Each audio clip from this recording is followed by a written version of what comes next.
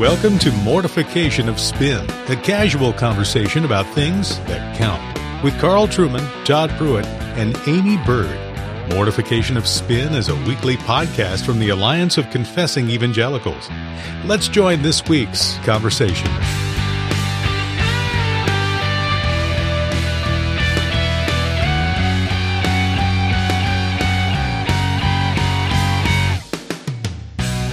Well, thanks for joining us today. My name is Todd Pruitt, and I'm joined, as always, by Carl Trueman and Amy Bird, and we're so glad that you took time to listen to us. One of the things that caught our attention as we were wondering about what to talk with you all about today was a little blurb in a post by Tim Challies, where he talked about trends, themes, challenges for Reformed folks coming into this year. And of the three things he lists, one of them is, quote, the growth of charismatic practice. And he writes this: in 2018, Reformed Christians who hold to charismatic theology will increase their distinctly charismatic practices.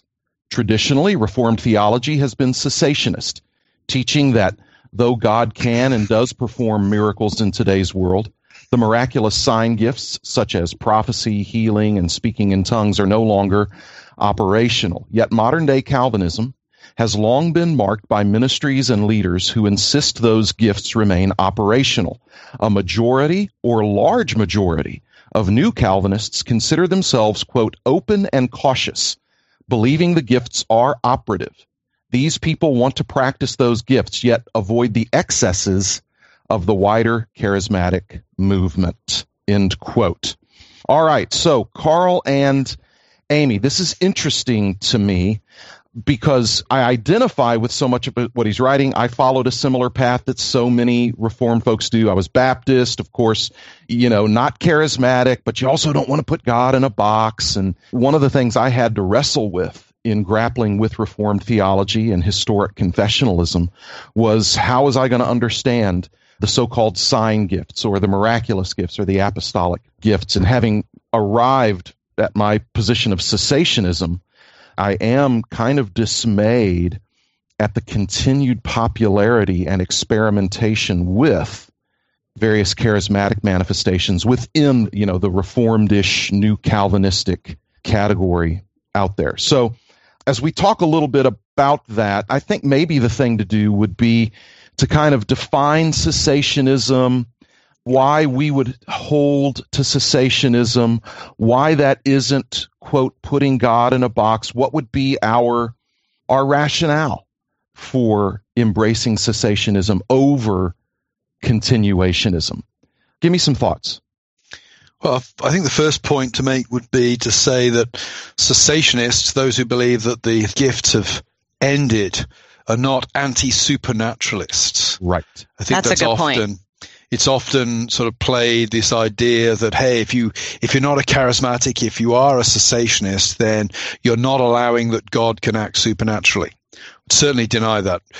My church has the same pathology as many other churches. Whenever we have prayer requests, the vast majority of those prayer requests are relative to medical conditions, right, and we are praying for individuals to be healed. We pray, of course, that they'll be healed through the means God has provided, such as doctors, medical science, hospitals, healthcare, etc. But we also pray, hoping and asking God to intervene miraculously to heal people as well. And I don't see that compromises my cessationist stand at all. Cessationists do not deny that God acts supernaturally here and now in the world. Cessationists deny really that particular individuals have particular gifts at their disposal in order to build up the body of Christ. Right. And that is a key distinction. Yeah. Because oftentimes cessationists are accused as not believing in the supernatural, or you'll hear this old canard thrown out, oh, so you don't believe in miracles. No, actually, we do. We believe that God will, and probably will continue at times to break in miraculous ways. What we deny is the continuation of the apostolic manifestations of power. We believe that those were reserved for the ministry of the apostles. Yeah, I mean, just to state the obvious, all three of us are Calvinists. Mm-hmm. When we pray for people to be converted, right, we pray for them to be converted by God miraculously. Exactly. Interventionally, one might say. Absolutely. Right. Mm-hmm. One difference I see in the charismatic movement, which I find very incompatible with Reformed theology, is this emphasis on hearing like an inner voice within versus our emphasis on the external word and the external ministry of the preaching and sacraments and discipline in the church. Yeah. So I think that's not compatible.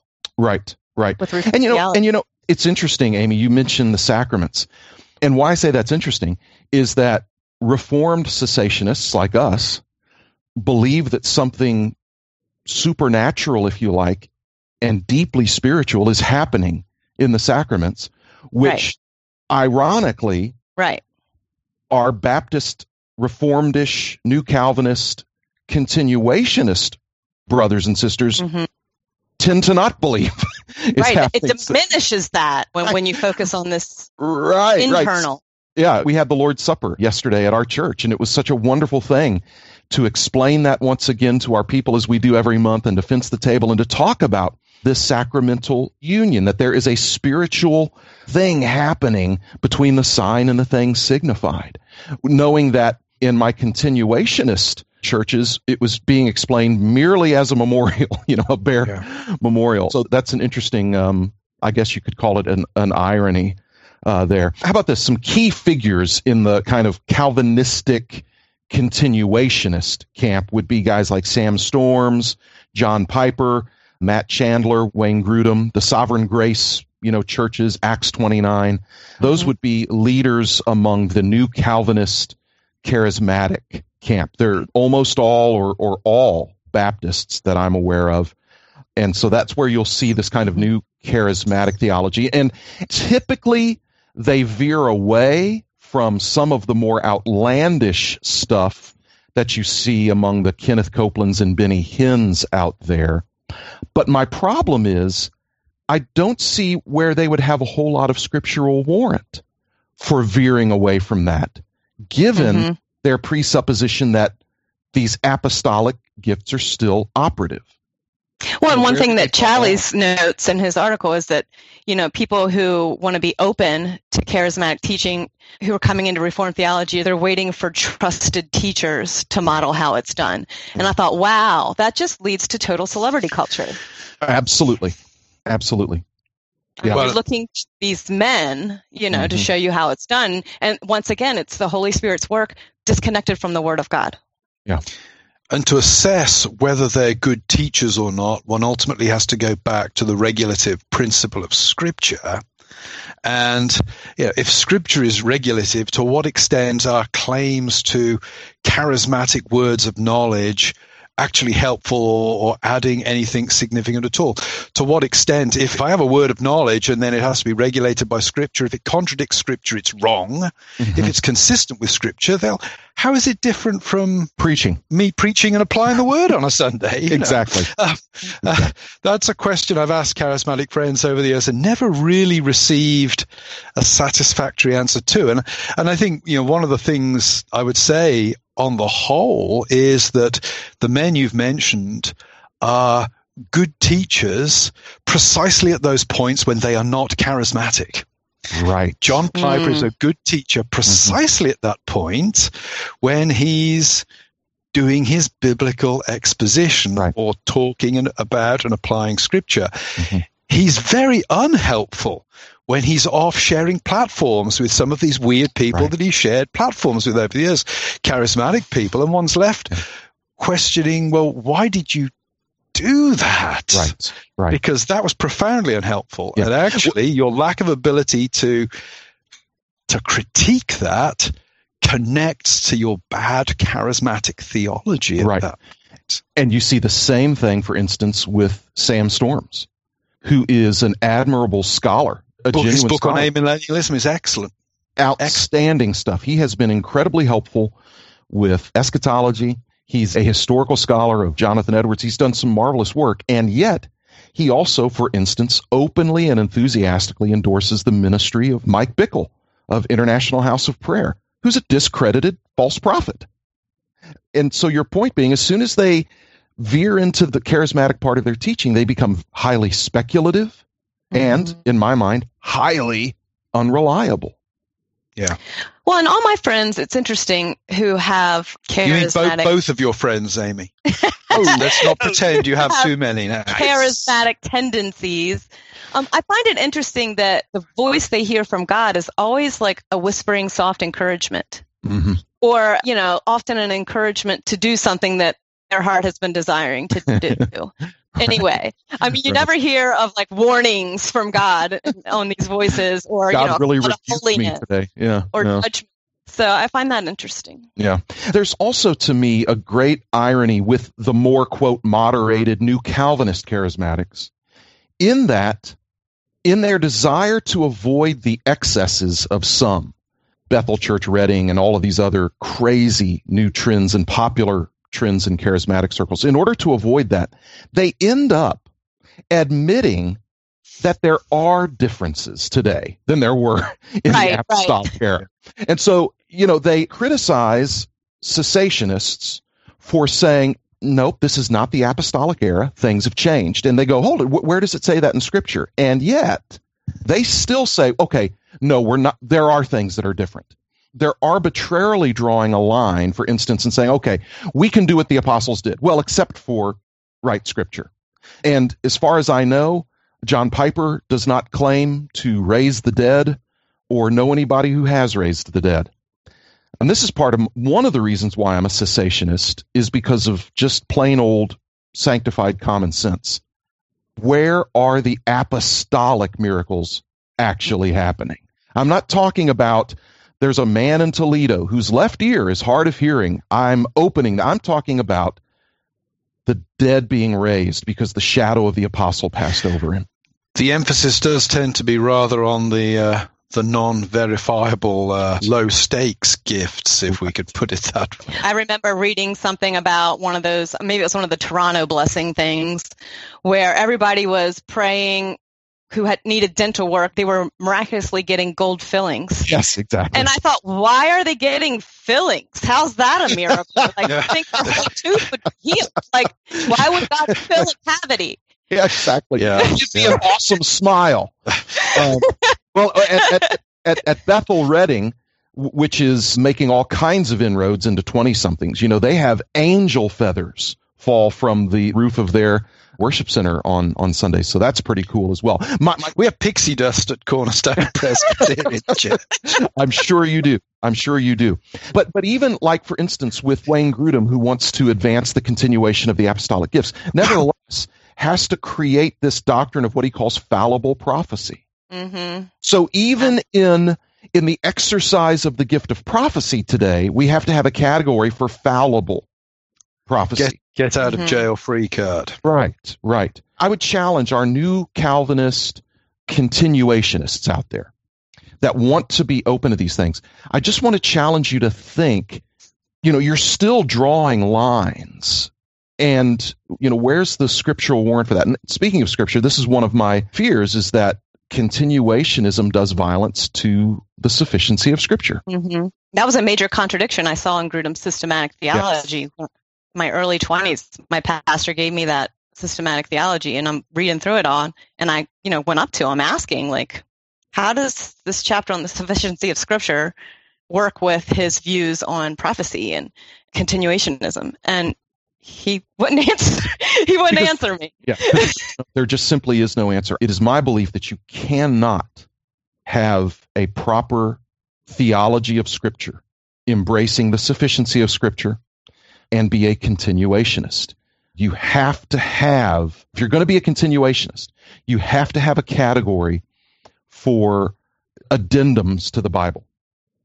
You just have to. Well, and you see that, and I really see it in women's ministries, but just in the Jesus Calling book, it's like something else is needed besides Scripture, in addition to Scripture. Right. And that's what she says right in the beginning of the book, that I wanted more God's Word recorded in Scripture. One of the things I worry about is that charismatic theology could be corrosive of appropriate biblical church government and possibly facilitate the rise of abusive church leadership as well. And I have to be careful what I'm saying here. I'm not saying that charismatic churches will naturally have abusive leaders, but what charismatic churches have is one of the necessary preconditions for abusive leadership, and that is a leadership untethered from the regulative power of Scripture. Because if you have a leadership that is receiving direct messages from God and from the Spirit, it becomes very, very difficult to hold that leadership to account. Now, that's not to say that all charismatic churches go there. Praise God. And going back to what we were talking about a few moments ago, so many charismatics are actually utterly inconsistent on that point. That is a sign of God's grace, and that is excellent. But there is a real danger when somebody is getting special words of knowledge from the Lord that their leadership of the church becomes untethered from anything but their own subjective desires and experiences. And that's a dangerous place to be. It can happen in a cessationist church as well for other reasons. But where you have a situation where a theology detaches authority from the regulative power of Scripture, you have a potential for cult-like developments. I think that's a good warning. And you know, and we would also want to say, look, you know, we've got lots of wonderful brothers and sisters that are continuationists, that are charismatics. We don't want to, you know, impugn their love for Jesus at all, but we would plead with them to examine their inconsistencies, as Carl put up, because I would say that all of the, quote, new Calvinist charismatics that I know have thank God, a blessed inconsistency in their application and understanding of the charismatic gifts. And I would just love for them to look at that and to examine it. And then I just wanted to say a word about cessationists like us will oftentimes, you know, the big accusation is, you know, you're putting God in a box. And there's this natural attractiveness to continuationism because it's saying, oh, you know, we believe that God still works. Cessationists don't believe that God still works. Well, you know, hopefully we've addressed that some, but this idea of putting God in a box, and I would just want to say, to believe that God does what he pleases to do at various times is not putting him in a box. The opening verses of Hebrews, for instance, where God at one time spoke to the prophets, but now he does this, is just simply taking God at his word. Yeah, Hebrews 1:1-3 is definitely not putting God in a box. It's interesting because a lot of times I'll hear also like that, the argument that we believe the Spirit can work as he desires. And I think, well, does the Holy Spirit, like, does he have his own will separate from the triune God? You know, there's one will. Well, according to some, I was going to say, depends who you're talking to, but we better not name names. But I mean, you know, I think we're going back to the doctrine of God again. And we believe that the Word is living and active. That's not putting the Holy Spirit in a box. Absolutely not. And there again, Amy, you brought up another thing, you know, along with the sacraments, you know, the ministry of the word, the people who, in my experience, have the highest view of God's supernatural action in the preaching of his word, in the simple preaching of his word, are Reformed cessationists who really believe something powerfully supernatural is happening. On God and his word, not on ourselves and the teacher or the person with the gift. A special apostolic gift that I possess, but it's the emphasis is on God and how he has promised to use his word. Well, that's a discussion that I'm sure has offended absolutely none of our listeners whatsoever. We're very happy, as always, to bring a bit of ecumenical peace and cheer to the new Calvinist world. We had a bit of a discussion before the program, what to give away as a premium, and we've settled on a book that I think it's an oldie and a goodie. It upset just about everyone on both sides of this debate when it came out. But I found it, as a young Christian struggling with the charismatic issue, to be very helpful because it comes down on the cessationist side, but is very ironic and thoughtful in tone. And that is Dr. J.I. Packer's book from the mid-1980s, Keep in Step with the Spirit. It's an excellent treatment of the topic of the Holy Spirit as a whole. It's not simply on the charismatic issue, and I think not only offers helpful and thoughtful critique of charismaticism, but also helps reorientate our thinking on the Spirit to focus on holiness. So the premium this week, for those who want to go to our website, mortificationofspin.org, for a chance to win this, is Keep in Step with the Spirit by J.I. Packer. And if you don't win it, I would urge you to get hold of a copy from your church library or from Amazon or somewhere like that and read it, because it is an extremely helpful book on this issue. While you're visiting our website, please consider making a donation. We are a donor-supported podcast. And in the meantime, it only remains for me to thank you for listening today, and we look forward to joining you again next week. Somebody give God praise.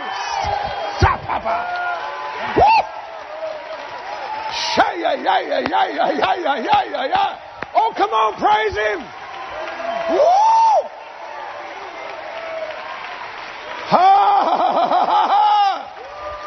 My God, feel that.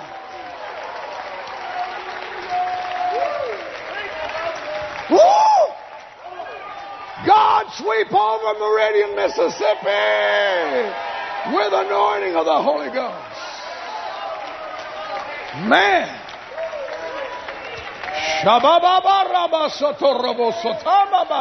Thanks for listening to Mortification of Spin, a podcast of the Alliance of Confessing Evangelicals. To read more on hard-hitting topics like this, visit the podcast page and blog at mortificationofspin.org, where we'll have links and other articles from Amy, Carl, and Todd. And while you're there, please subscribe and consider making a donation. And be sure to listen next time when Carl, Todd, and Amy talk about... We want to talk about something that's very important to the ministry of the church. Elders who are looking after the care of the souls, and there are deacons who look after the care of the body. So when you're looking in 1 Timothy 3 here, you see that wives too must be worthy of respect, not slanderers, self-controlled, faithful in everything. Have you ever turned away that nomination because of their wife? That interview is next time. Join us then.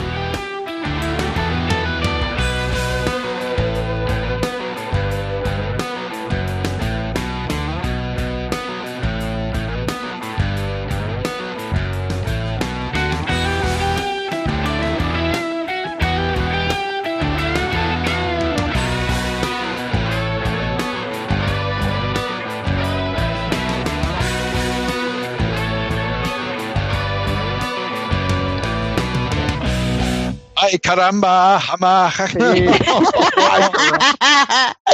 you are looking after in the background. You did it. You got it.